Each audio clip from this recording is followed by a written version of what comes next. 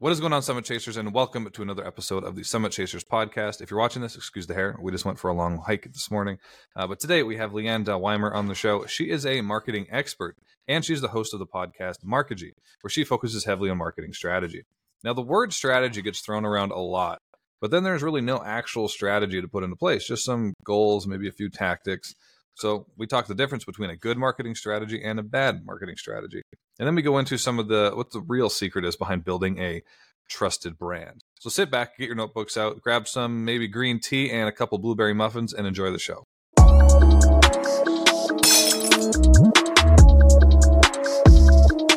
Love it when I have individuals who are masters at what they do, especially in something that I'm not, and clearly I'm not.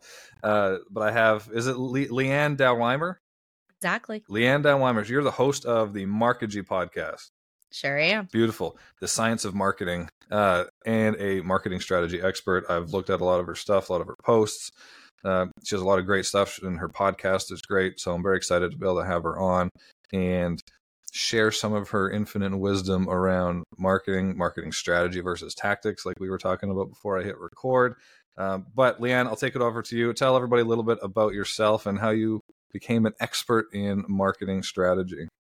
Oh, wow. Well, good morning. Thank you so much for having me on. My name is Leanne Dow-Weimer, like you said. And the way that I look at marketing is the same way I look at our health, our human body, and I look at it from a holistic, it's a system within systems point of view. And when you can take a step back and understand the function and of the thing that you're operating in, whether it's a business, whether a certain industry, then you can really start to take it apart. And I love to investigate things. So maybe we could call me a marketing strategist. Maybe we could call me a detective. I'm okay with both. So what I do is I work for small to medium businesses, and I generally help them understand, if I do this, then is that the right next step? What new things should I try? How can I help build something that will generate revenue instead of just costing us money, time, and effort? Where is the places where we could hit harder, and where are the places where we should just pass for now? Mm-hmm. So that's a lot of the value that I provide. Somewhere in there is an answer to your question. No, that was great. There's a lot of answers in there, and that actually was a good segue into kind of my first question, which is, and it spins off of when individual business owners or marketing departments in whatever, whether they're in big corporations or in small businesses, the struggle is where to start. Like, where do we focus first? Where do we pour resources into first? Right. So how do you find, like, where do you go about when you want to be the detective? Where do you start? Like, let's find out what's working and not working now. How do you kind of be that detective? Yeah, absolutely. The first place I start is with the ideal customer. If you do not have a well-defined target that you are aiming for, like, we'll just call them your favorite people. We'll drop the jargon, we'll drop the ICPs, we'll drop the personas. If you don't have a good match, as if you are a business Tinder, then you aren't going anywhere fast. You need to know who your people are, and then everything works backwards from them and forwards from you, and you meet somewhere in the middle.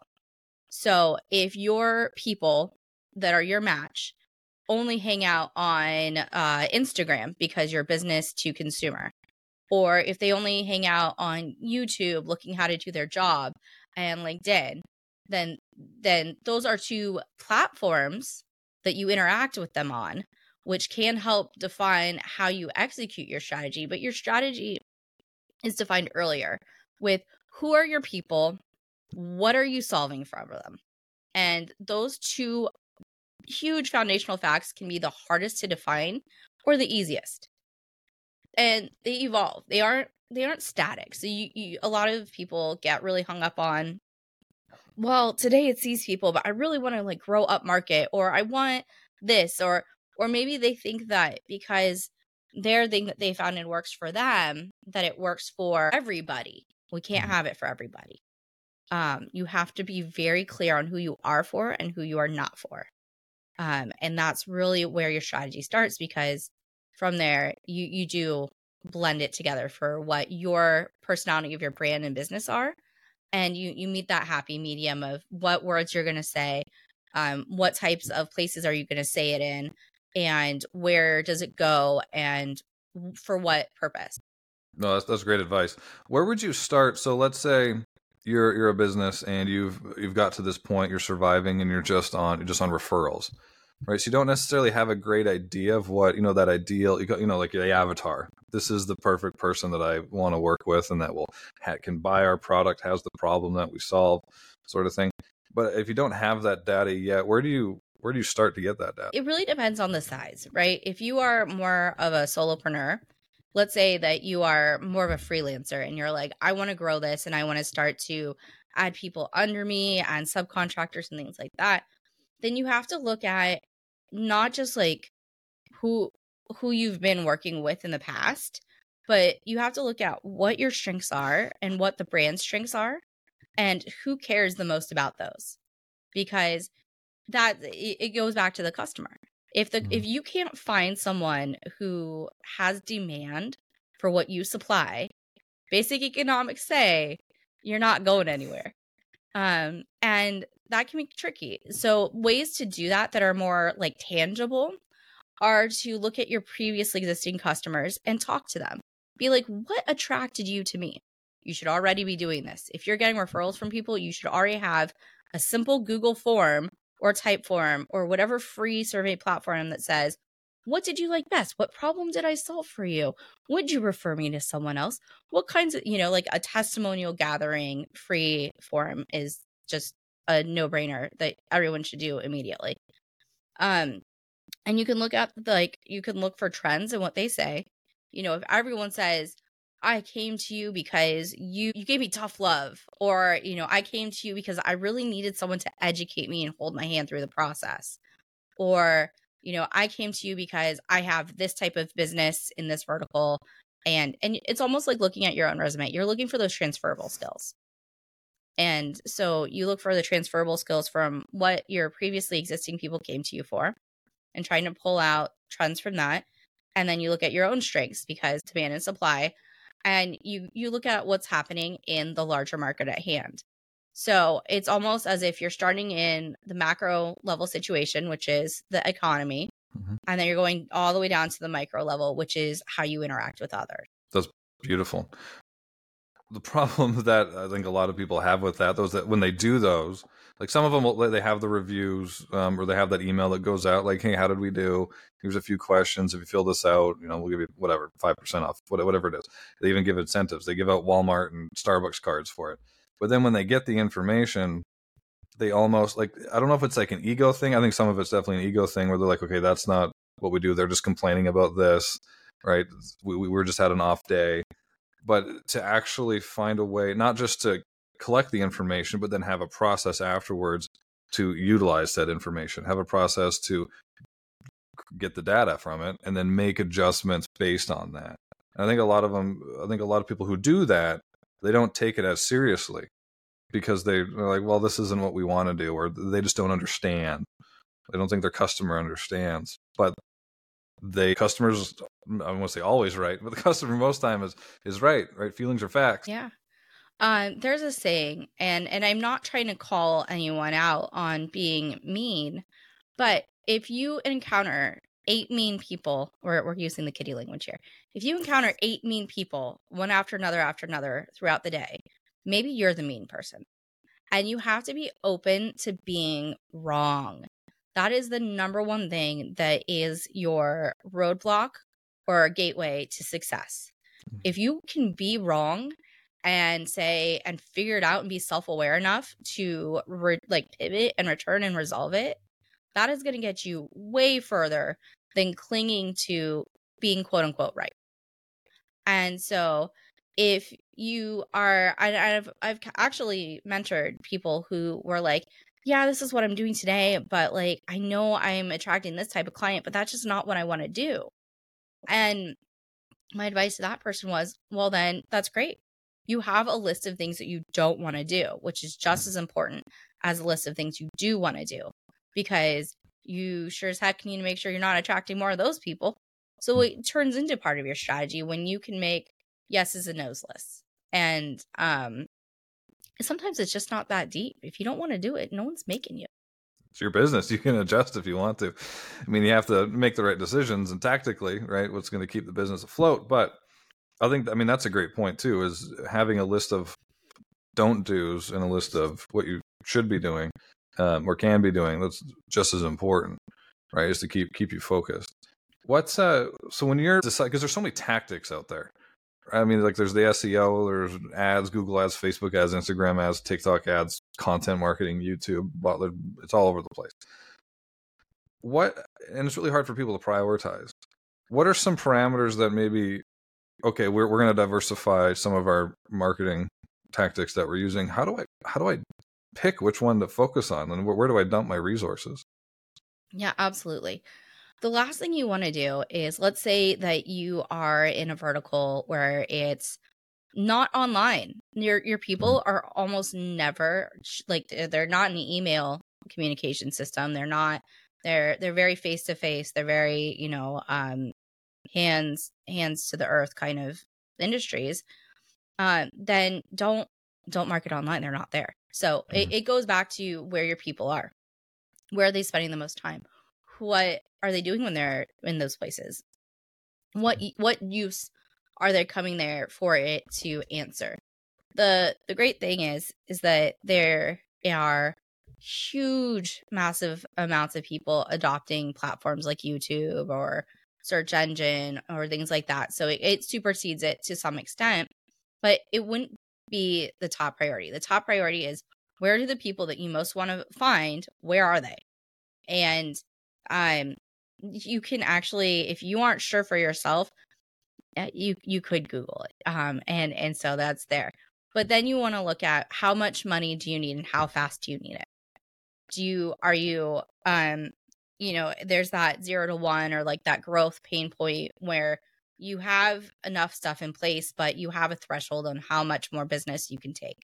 And you don't want to do something to flood yourself for a short-term win and then not be able to sustain it for the long term. And now you've degraded the experience for your current customers. Where this would happen a lot would be in the fitness vertical, when small studios would have a Groupon, and all of a sudden there would be some like heavily discounted, like just influx flood of people, and they had no way to protect their current customers from getting spots in the classes, and then it just goes to a mess. So where you have to play the what if game. What if this goes right? What if this goes wrong? What if, and you have to be able to list 5 to 10 what ifs about each potential scenario and be okay with the majority of them, because none of them are going to be perfect. They're all going to have, either they're going to have trade-offs. If you need money today and you are trying to have explosive growth, there are things you should be doing in the background to a small extent, but you don't want to go full bore on. So, typically things that people are tempted to do just to get those short wins because they really want to grow and they're like, yeah, this is my time, is they want to just jump into paid ads. And where this goes right is that you get to be introduced to a bunch of new people.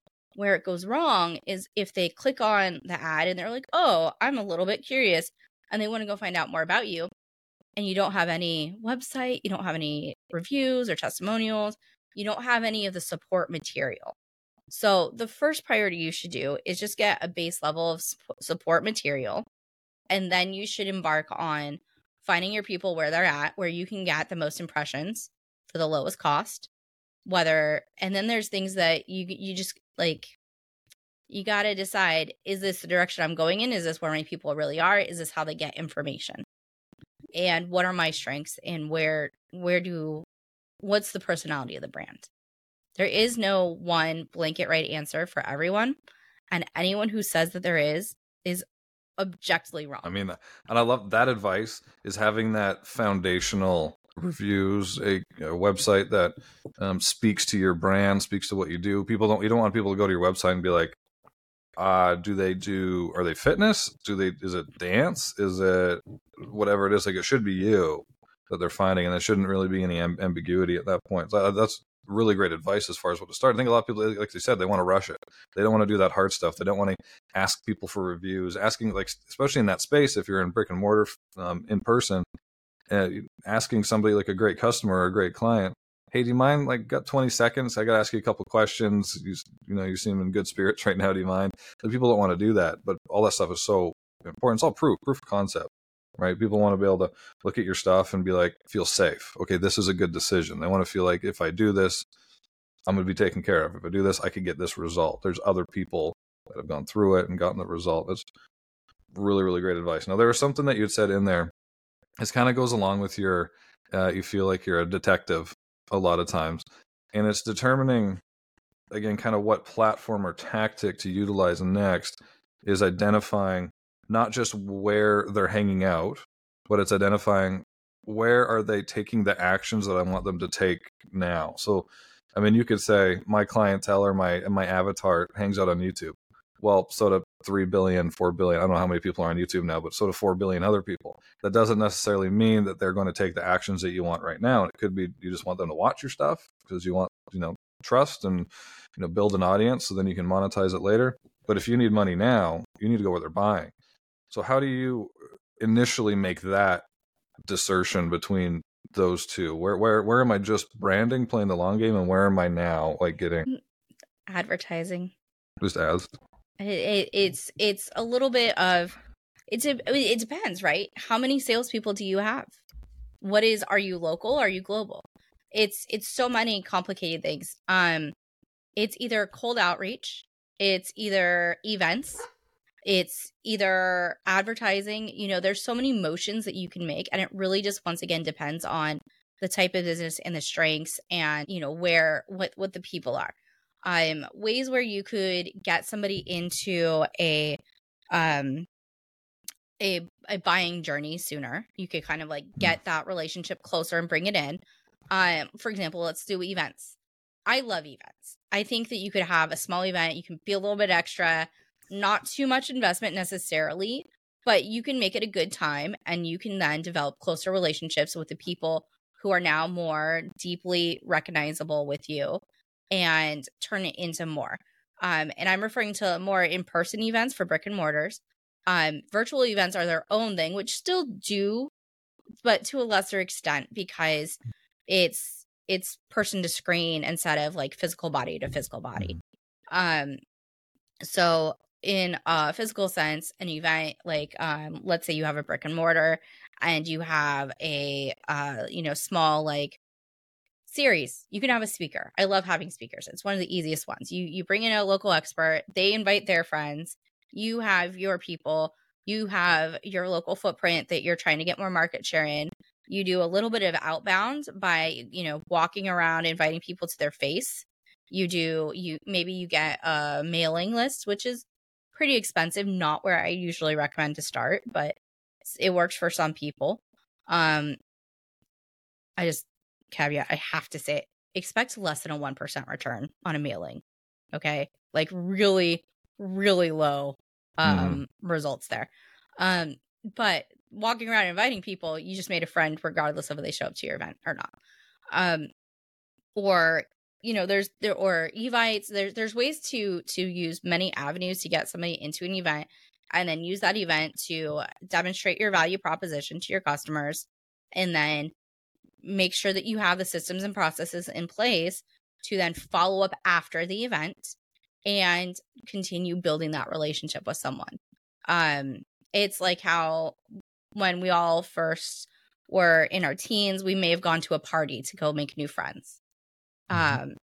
It's more mature, and please, be responsible as adults, or whatever age you are.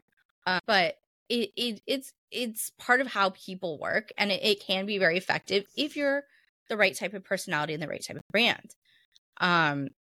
If your brand is more introverted and more chill, we'll call it, a little bit more reserved, an event may not be as effective. And it just goes back to what would work for you. In that case, then maybe a webinar or a professional building, or maybe joining a commerce group, or maybe doing more of a sales focus instead of a GTM kind of motion might be where you want to put more effort. It's how the people that you're trying to attract typically respond. And this is where you got to just get some numbers in and look for trends. There's a common theme now that we're kind of, I feel like you're hitting on. And one is you always go back to understanding your strengths and weaknesses, and then understanding and being really, really clear on your message. Because like you said, if your brand message is like you're more laid back, you cater more to the people that aren't about the hustle and bustle sort of thing, then maybe an event where you have a DJ maybe isn't the right way to go, right? But if you're really out there, you're type A, or one of those hard hitting like work kind of like, then that's your message. Then cater your strategy to that. That will highlight that strength. And then the second one is don't be lazy. Is what I'm getting. A lot of people don't want to do a lot of this work up front. I mean, and that's hard. Building your network, talking to people face to face. Kids, like the younger, when I say kids, I'm like thinking like 27 and younger sort of thing. They don't want to do that kind of work. They don't want to build their network in that way. They want to put out ads. They want to just do things on a screen. And then they don't want to get their brand message right. Like they don't want to put in the work, because that takes a lot of introspective reiteration over and over again to kind of get it even to like an MVP, to when you can start putting it out there in the world, and then getting all those things like we said, the interviews, the websites, the review, all that kind of stuff in the background, getting all that stuff set up. So just play to your strengths, know who you are, and don't be lazy. Yeah, you can't be lazy. If you're going to be lazy, you got to be smart. You got to be like crystal ball clear on what shortcuts you're taking and what your expected return on it is. There's the hardest working people are often lazy because they cut out the baloney. We're putting some kid gloves on my language today. You're welcome. They're cutting out the baloney because you have to be very, very like laser focused. And it's not just that you have to work hard, but you have to be laser focused. And if you're not willing, if you're going to be real with yourself, you're going to be like, man, I am not trying to be out here meeting 100 people a day. Like, that's just not my vibe. Okay, cool. No one's going to make you. Then what is it? Are you going to write 100 pieces of content or pay someone else to write 100 pieces of content? Are you going to have ads on all these platforms? Are you going to have someone else be the face of your brand? You have to, at some point, say, like, I'm not going to do it, but I will sure as heck pay someone else to do it. Because everything costs either time, money, or effort. Most of the time, it costs all three. It will almost always cost some mixture of the three. It's just which ones are you willing to sacrifice? I love it. But it's kind of a good segue into what's the difference between a good marketing strategy and what's the difference between a bad marketing strategy. Like you kind of just alluded to, I think, parts of it, right? Is all the pieces that are put together, do they flow and do they complement each other, or are they hitting each other, bouncing off of each other, sending you in different directions? So what would you say, or maybe something that you've seen, commonalities that you've seen between good and bad strategies? A lot of companies have bad strategies. What does those look like? And then good, what do those look like? Yeah. Biggest indicator of whether a strategy is good or bad actually is the how you do it. It's not necessarily the what it is, it's the how you do it. If you do it in a way where you are alienating your customers because you make it all about you, people see through it. They see right smacking through it. You will not get what you're after. If you're spending, let's say, like you're taking a tactic. Let's say we're coming back to ads because they are just so in demand in a down market because people want the like, well, if I spend this, then I for sure will get this. That's not a promise anyways. But if you put a bunch of ads out and they use language that doesn't reflect your customer, or they are very clearly not delivering anything of value, or they're very much just like, hey, look at me, give me your money. People are going to be like, no, like, what? If you can't communicate what benefit you deliver to the people and why they should, and you can't have good copywriting, good conversion writing, or if you think that you're doing marketing and you just make it sound like super salesy, people are like, they see through it. It's transparent. They don't want it. If you think you can just go and have ChatGPT write all of your ads for you, we're not there yet. We're close, but we're not there yet. It's basically like having a 3-year-old write your stuff for you. You have to supervise it. So kind of taking a couple steps back to the original question, how can you tell a good strategy from a bad strategy? And there's the cohesiveness and the brand support. So people tend to think of branding as just being fonts and colors. Branding is the personality of your brand that is executed in every interaction or touch that a customer or employee has with your organization, regardless of size. So Leanne as a brand, how I interacted as a guest on this podcast today needs to be reflected consistently throughout everything that I put out there as Leanne the brand.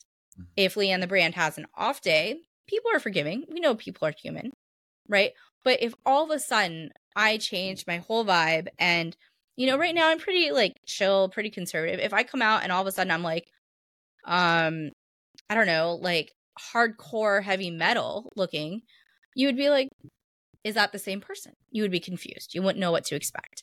Or if all of a sudden I was like very rude and abrasive, you'd be like, oh, that's not what I thought I was getting. So that can happen in your emails. That can happen in your ads. That can happen in your social content. That can happen all over the place. And you need to put some systems in place and clearly define like your branding to be consistent throughout the whole thing. So it goes back to, it's not necessarily the what, it's the how. If you aren't reiterating the part that matters to your customer, the value prop, in a way that you've defined as being your way to do it, then it's going to fall to pieces. So a good marketing strategy will build closer relationships with your customers.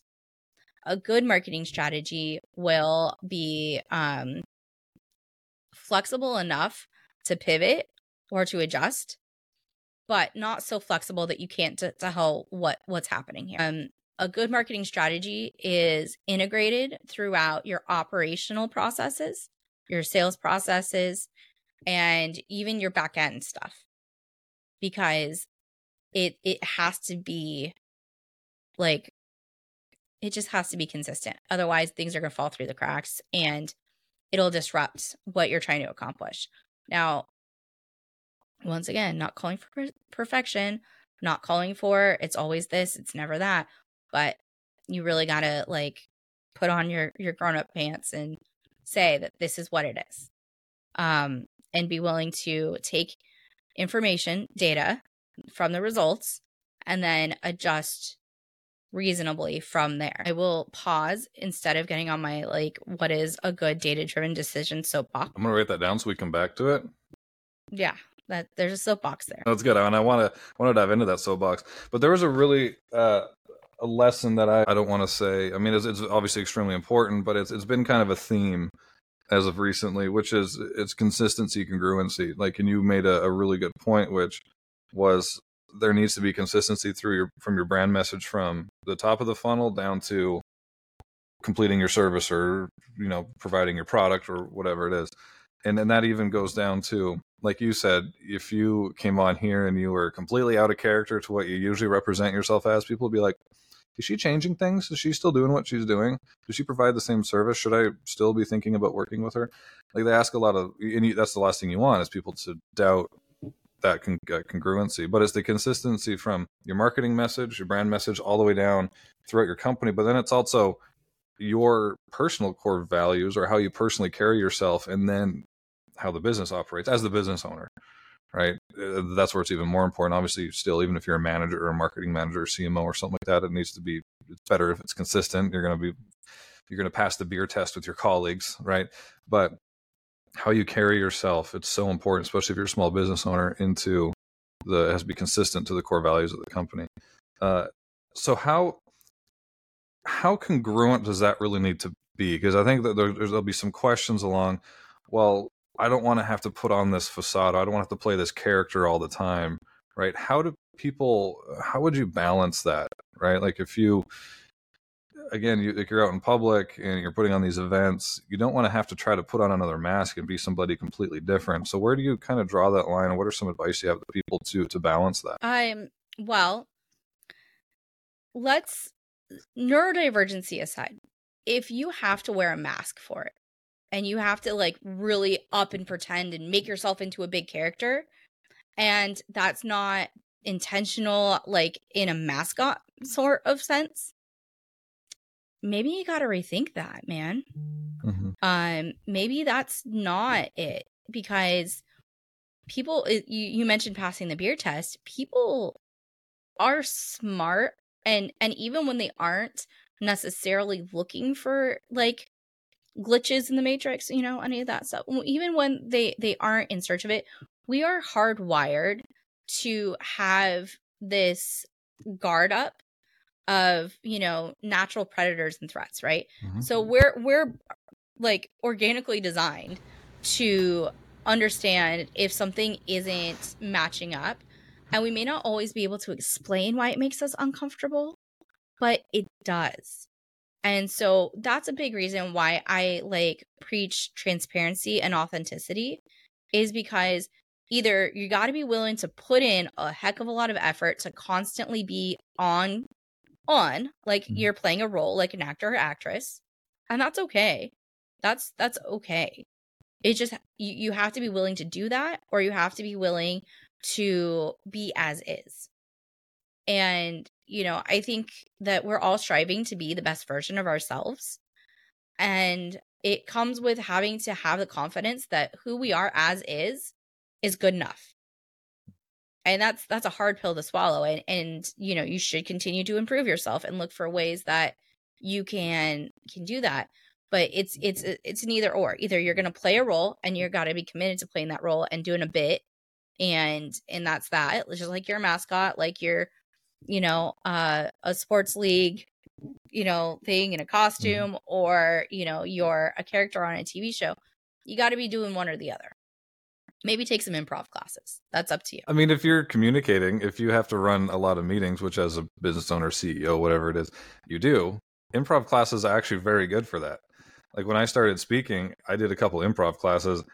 I learned more in those 45, maybe hour and a half than I did reading any communication books or watching any YouTube videos.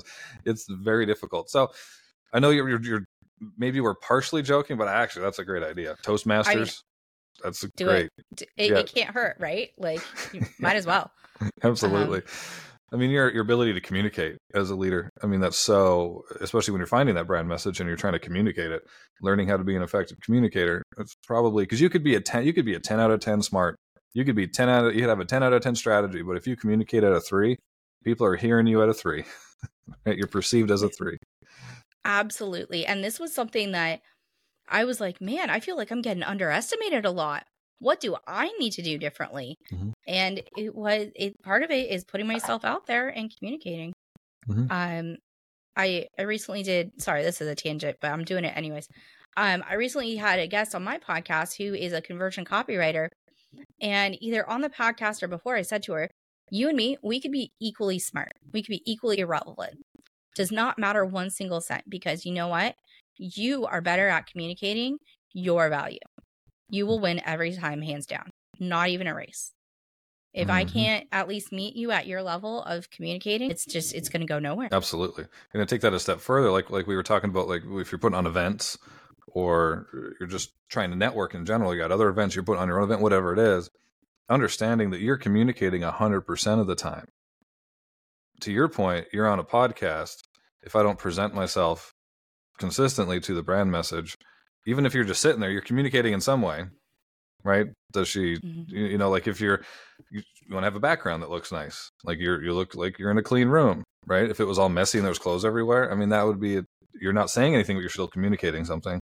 So it's understanding that too. So if you want to be an effective communicator, consistent communicator, to your point again, you got to improve other facets of your life as well. You have to improve everything because everything has to be consistent. But I love that. I want to get back into that soapbox though. I haven't forgot about that, Leanne, which was data-driven decision making. And I think a lot of people, when they hear that, they're probably like, I kind of have I know what those 3 words are, But when it comes to marketing, making decisions that combine both the data and, if you have some experience, intuition. But I want you to take it from here. I want to see where this goes. Yeah, let me take a sip of my coffee and get ready. I'm right there with you. It's a soapbox, right? Okay. All right, here's what I have to say is that people get analytics automatically that they have access to from their socials, from their website, from their CRM, or just their revenue numbers. And what people want to do is they have an idea in their head and they want to find rationalization for it. And they have a gut intuition of what they want to do. And they want to find something that says, yeah, that's a great idea. Of course you do. That's natural. But where data-driven decisions come from is understanding that those pieces of objective data that you are trying to assign a value to, you got to be willing to be wrong. You got to be willing to say, actually, I thought that if we did this, our revenue would go up this amount. It did not. And instead of you being like, oh, well, it's just because of blah, blah, blah, you have to be like, oh, maybe that actually was a bad choice. How do I fix this? Or you have to think to yourself, a lot of times people want to say, oh, well, it didn't work because we didn't get enough money fast enough. Did you give it enough time? Did you give it enough repetition? Did you give algorithms enough time to learn? Did you, and there's this upstream, downstream kind of way that the impact of your decisions goes. And sometimes plucking one piece of data out of the middle can be a huge error. And so that's where I'm saying data-driven decisions. But what I really mean is comprehensive decisions based on facts that are not necessarily the ones that are your bias. And so, it comes back to if you have, let's say that you have 10 customers, that's your bandwidth, that's where your business is at. You've now interviewed your 10 customers like we talked about earlier in this episode. You're like, yeah, I'm on fire. Well, 10 people isn't a market size investigation. They are a great starting point for you to make decisions off of based on past successes, but they are no guarantee of future success. They are just these reps, just like playing the lottery. You had this one opportunity. It could have gone this way or that way. It went that way. If you flip a coin, doesn't mean you're going to get heads again. It just means that you're going to flip a coin. So it is a powerful place to have information that you then can base some decisions off of. But it is not enough until it is statistically significant, which depends on, the market size and blah, blah, blah. It's really nerdy. Sorry, guys. But it's got to be enough data. It's got to be enough reps. It's got to be sufficiently sized for you to take it for face value. And even then, you got to be suspicious. So you got to play that back to that what if game. What if this is telling me this? What if this is telling me this? What if, and you got to really investigate the different ways that could have been influenced, and then be willing to be wrong and be willing to prove against each other the different ways. So another way to think about this is that if you're a scientist and you have a hypothesis, you're going through the scientific method, you're trying to only have one variable, singular variable that you're testing at a time. And where data-driven strategies kind of fall to pieces is identifying which thing it is that you're actually testing and making sure that you're only testing that one thing. That could be, and usually that's on a smaller scale, not like I'm testing email. I've sent out 1,000 emails and none of them worked. Well, were they supposed to? What do you mean worked? What variable does that even describe? You have to get crystal clear again on what it is that you are testing, what it is that you expect the data to give you results for, and then making sure that data isn't just pumping up your ego and that you are really able to be like, this could actually mean 5 different things. Well, I love what you just said there. Is really deciding when you're doing these tests, doing these experiments, really identifying and prescribing what is a pass, what is a fail. right? And really having that really clearly defined. Because and then not getting lost in the vanity metrics, because God knows there's a lot of those, right? You're using these make it sound like we're really successful. Like if you're a startup, we raise this much money, therefore that means our valuation is this. That doesn't necessarily mean you're going to be long-term successful. We got this many views on a video. That doesn't necessarily mean that it turned into whatever your outcome you want.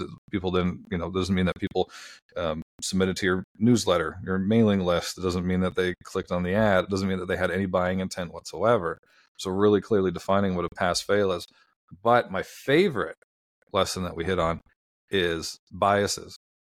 Is if we have whether, and this is ego, kind of, I think a lot of it goes back to ego. We implement a strategy or a tactic, right? And maybe you're a CMO or you're a marketing director or whatever it is, or you're a business owner, and you told your investors, you told your CEO, no, this is going to work. This is what's going to help us do this, right? This is what I'm expecting to happen, right? So you have that, so you're so locked in, you're so married to that result and what that test is going to tell you. And then you read the data. It's really interesting. You can have 10 people read the same data set, and you'll have 10 different perceptions of what the data is telling you. Right. So what experience do you have with that? Like, how do you identify okay, I have this bias, and then how do you get out of that? Or what would your advice be to them to get out of that mindset? That's hard. Where I've seen it go wrong is not enough channel expertise. So I've seen the most reoccurring ones are going to be people who are kind of a couple levels away from being in the platform or in the weeds, the trenches of whatever it is that's being measured, and that they then make assumptions about what the data means. And that's usually where the errors occur. So I usually tend to defer to the person with the greatest channel or tactic expertise that has spent the most time in the weeds doing it. If you, within reason, there are plenty of vendors that will say things to you just to be renewed. So, caveat, right? You need to find someone you trust, and you have to have a base level of understanding. And I'm not saying that everyone needs to be an expert on all things, but you got to understand basics. And then trusting the person that you said that you are going to trust. Because if you're always looking over your shoulder and you're always like, I can't trust you, then find someone else that you do trust, because they are going to be there watching the trends. They're going to be the ones that say, oh, like we saw that this ad performed different than this ad. And that's really weird because that's never happened before. And, it could be a glitch because, there was an algorithm change and all of a sudden now this button, is double hitting. So it's not that you saw 200% growth. It's that we know that was actually an indication of something breaking on the back end. So you got to trust the people that are closest to it, that have that knowledge and that deep channel expertise, even if you don't. That was great advice with the vendor, because a lot of times they'll read the data in a way, or won't. Obviously, this is a pain point that you've identified, judging by your face. If you're listening to this, she made a sour face when I, identifying the vendor and them giving you only the data that they want to give you so that you will renew their services.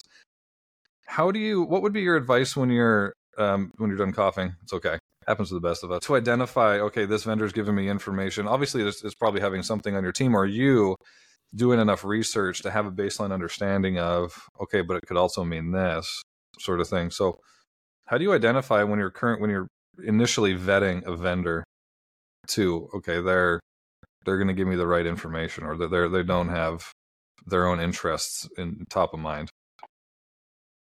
Trying to give you some time. It's been a rough 2024.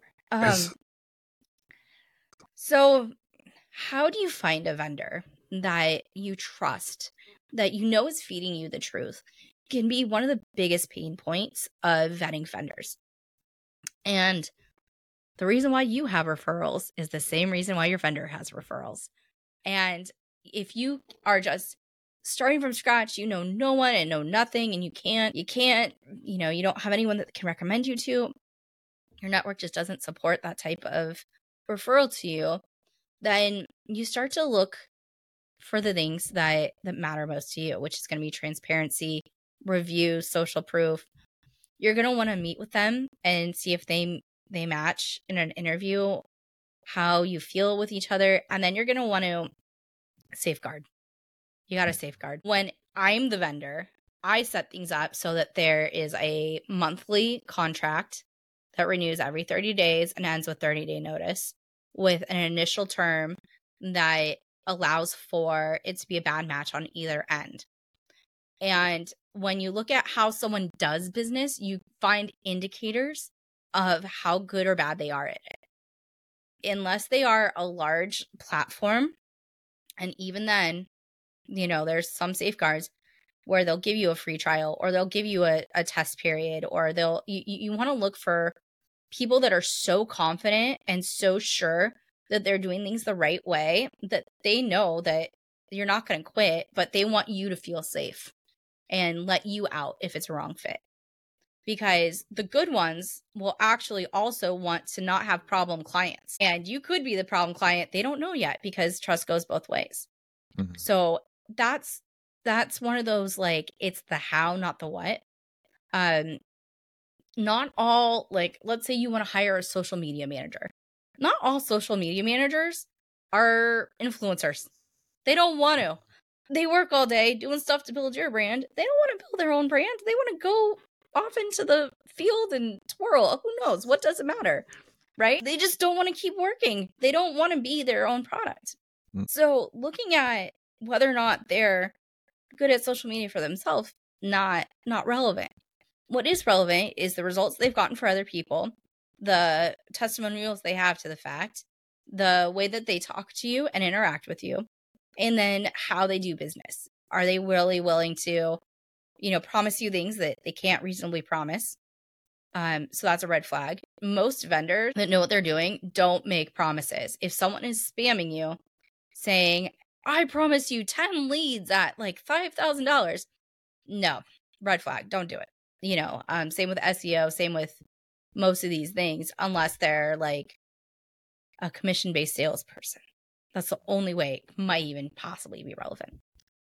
Social media for sure should not be promising you closed deals. You have to understand enough of what it is that you're hiring for, where it fits into your funnel, and where it fits into funnels in general and buying behaviors, and then understanding what a reasonable expectation is, and then looking for someone who adequately and transparently promises what they can and can't do, what time frame they can and can't do it in, and answers your questions in a way that you like to be talked to, and then allows you an out if it's not a good fit for either of you. That's all great advice.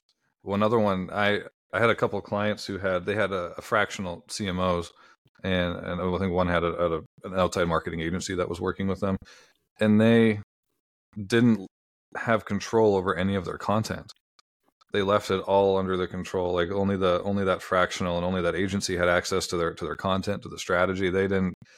I don't even think they had access to see the data of the outcomes that they were getting from their paid Google search. And then they found out that they dumped $600,000 into this Google ad campaign and Facebook ad campaign, and they're all the leads that came in weren't even in their geo, and they wasted 600. I mean, maybe one of them landed, so they still wasted $500,000 or $600,000.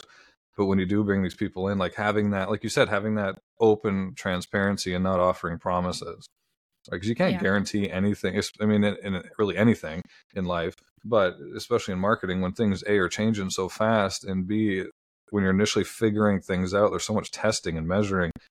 There we go, I got the thumbs up. That you just can't guarantee those things, but you can.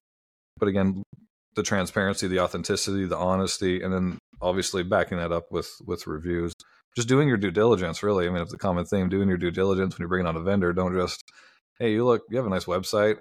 And that's a great point, too, going against the age-old adage, don't trust a skinny chef, just because they don't have a great social media presence themselves doesn't mean that they're not great at what they do. That's not the basis of your decision. Shouldn't be the basis of your decision. Yeah. That's just face value. One thing that you mentioned in there, I kind of want to reiterate, is that it takes work to have vendors. Just because you have a vendor And just because you're offloading something to someone else doesn't mean that you are divorced from the process and that you will not have to do any work anymore in that bucket at all. There's a fine line, and sometimes it's the same line, where you will be operating in a place where it takes just as much effort to manage that vendor as it would have been to do yourself. The difference is that once you have that vendor onboarded and that you guys are working things out and getting things ramped up, is that you will be able to scale that in the future because it's not you. That is the truth about working with vendors that people often ignore, is that in marketing, you should not be so divorced from your marketing vendors that you're not talking with them weekly, that you're not like involved.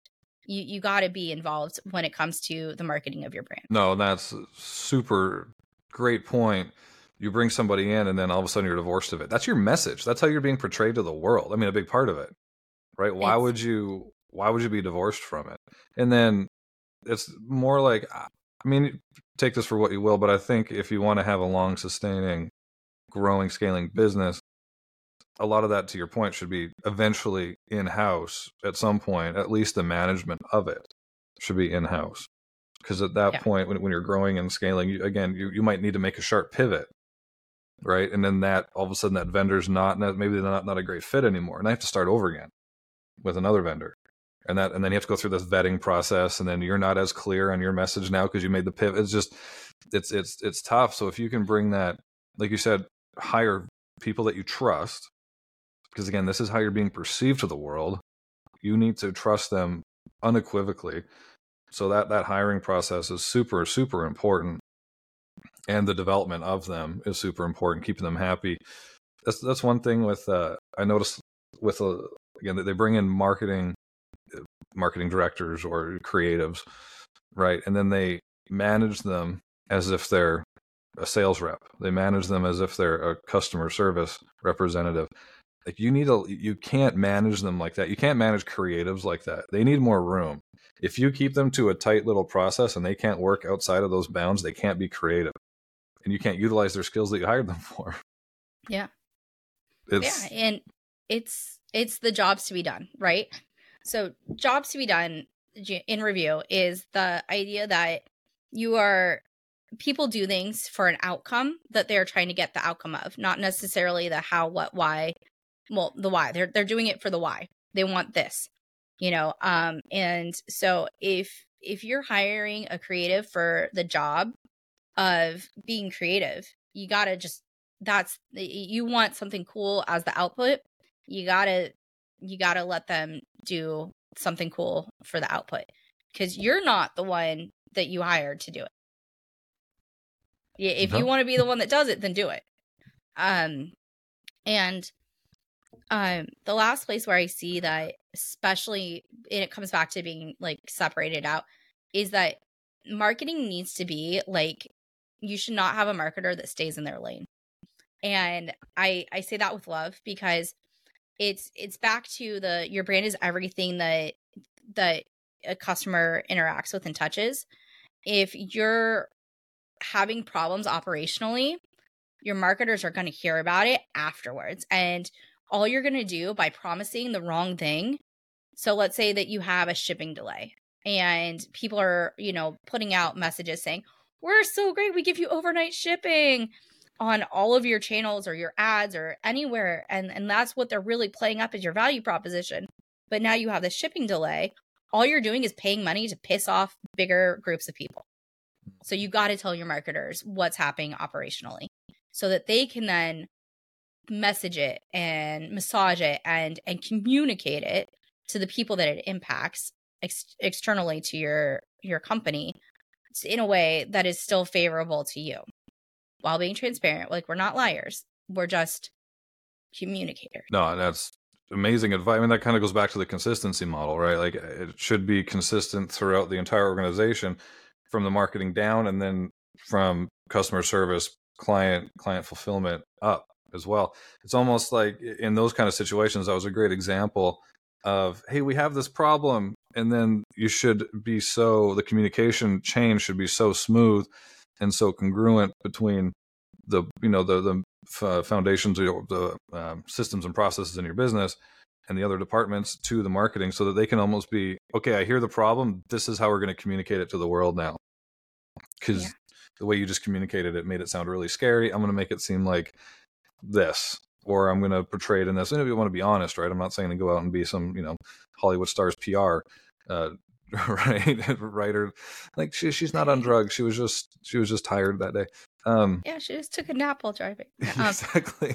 But you want that consistency and then that open communication. So that's, another reason why the long play should always be to have at least the management of it in house and not be divorced of it. Yeah, absolutely. Marketing is your partner. They are not on an island.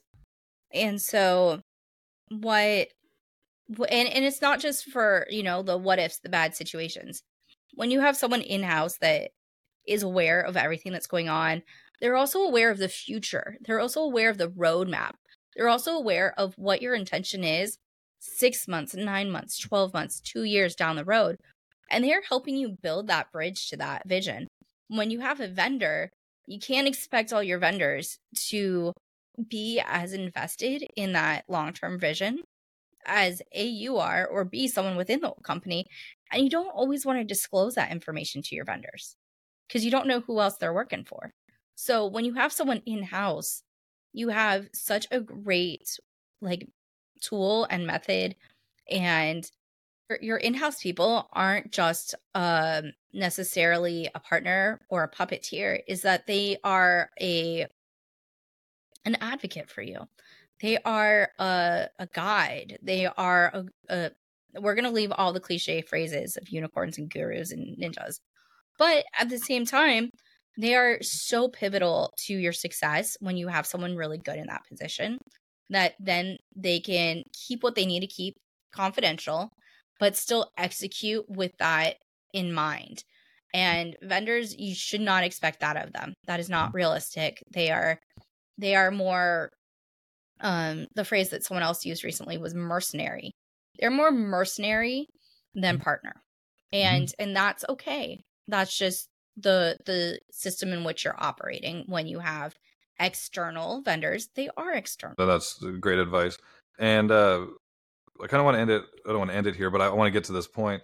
How do you know when to make that switch, or how do you know when to make that investment from, okay, we hired on a vendor, right? We have the strategy, right? We kind of have the processes to now we can bring somebody in to manage it, emulate it, and then take that on.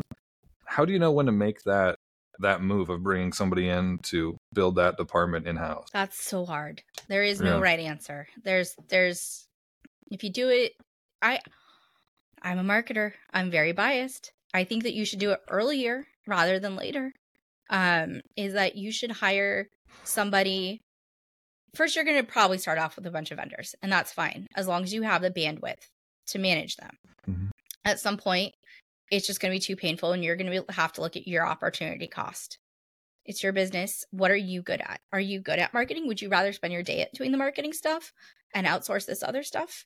Where is on the spectrum of things, where do your preferences lie?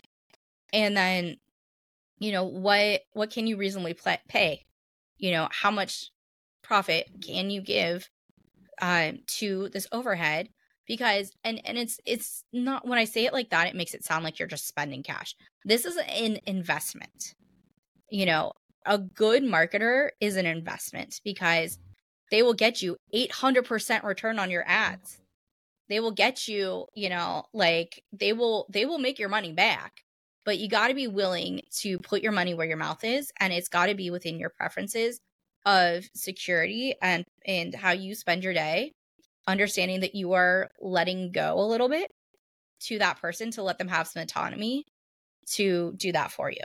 Mm-hmm. So it's personal growth, it's business growth, and it's maturity. You can't, if you bring someone on too early and you don't have enough work for them, what are you paying them to do? Honestly, if you are still deciding what your product is exactly, that might be a little soon. But if you know that this is exactly our product, or hey, this is what I think our product is, but I need some help, There's all sorts of different types of marketers that are really good at different stages of companies and different needs of what each of those company needs. And so it's just finding the right fit for your unique situation and preferences. I really wish I had more like cookie cutter black and white things to give, but it's very fluid because you know what? Sadly, and I don't think that this is right, as a first choice, but you can always fire people. If it's like it sucks. It doesn't feel good for anyone. No one goes into a situation with that expectation. But if it's really that bad, you aren't required to keep doing it. You can pivot. It's not your first choice. It should not be your first choice, but it's you're not getting married the way that people try to say that you're marrying people. Like within the business world, we love to use this analogy because it's so familiar. But it's just you gotta be committed enough to where you'll give it a year. Be that committed at minimum, I would say. Yeah, no, that's beautiful. There's a few things that we're always finding kind of consistencies in a lot of these advice and a lot of these categories. And one is, and this is an exercise that we do with our clients, is they need to have, as the business owner or CEO, whatever it is, clearly define what your role, what are the capacities that your role should entail. And a lot of it, again, especially as a small business owner or medium-sized business owner, what are you most passionate about? What are your strengths? What are your weaknesses? And then what do you just dislike doing? Super simple 4 questions to answer, but a lot of times you'll see intersecting points.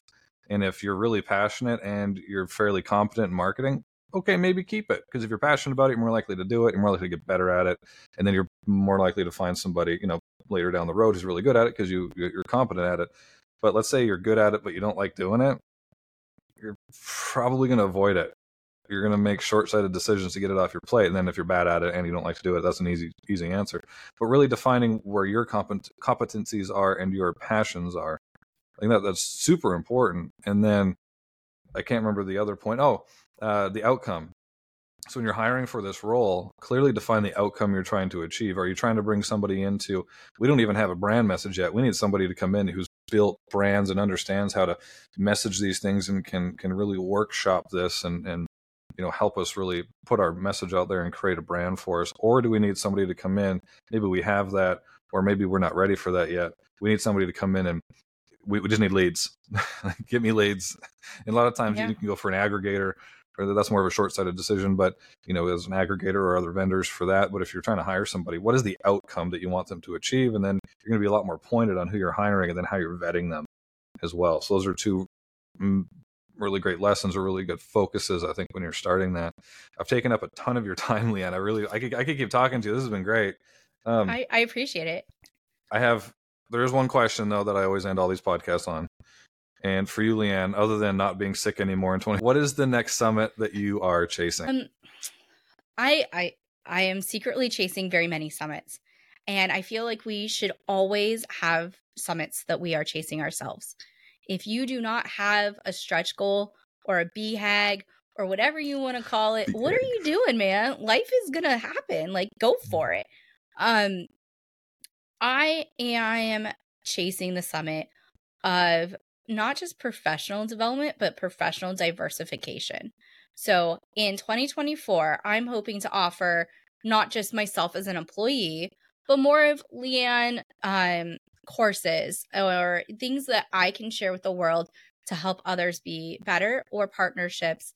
But mostly my podcast. I am hoping to grow my Marketing podcast to be a more thorough media resource where I have more content and just more resources to help people think through their marketing strategies and problems. I think 2024 is going to be a great year for all of us, with a lot of hope and intentionality. And maybe 2024, the summit is just weathering the storm, and that's okay. It's going to be quite a year. I'm sure. It's going to be quite a year. There's a lot of things happening. But BHAG, that's one of my favorite coin terms, big, hairy, audacious goal. Summit that you're chasing, again, what you said, stretch. You're capable of a lot more than you think you are. And the difference in the decisions that you have to make to achieve a stretch goal, to push yourself, is a lot more pointed it's a lot more specific. It's a lot more driving than if I just want to get 10% better this year. You could be doing the exact same thing you're doing right now and get 10% better. Your business could grow by 10% by doing the same thing you're doing right now. But if you say, I want to double my business, I want to 10x my business, the decisions you got to make, the people you have to get around you, the skills you have to develop are a lot more pointed and a lot more specific when you set those goals. So even if you don't achieve them, what is the saying? Shoot for the stars, land on the moon. The person that you become by chasing those goals is, I mean, that's reward enough. Leanne, Absolutely. Thank you so much for being on. I got a lot out of this. I feel like we need to do it again because this was already over an hour and I feel like we could have talked for another hour, but I really appreciate you and I look forward to everything that you're going to do. Thank you so much. I appreciate for the opportunity to be a guest and just the conversation. Thank you for acting as my big, lofty dreams translator and putting it into what I was saying into more actionable words. So I super appreciate you and this conversation. Beautiful. All right, everybody. We'll see you in the next one.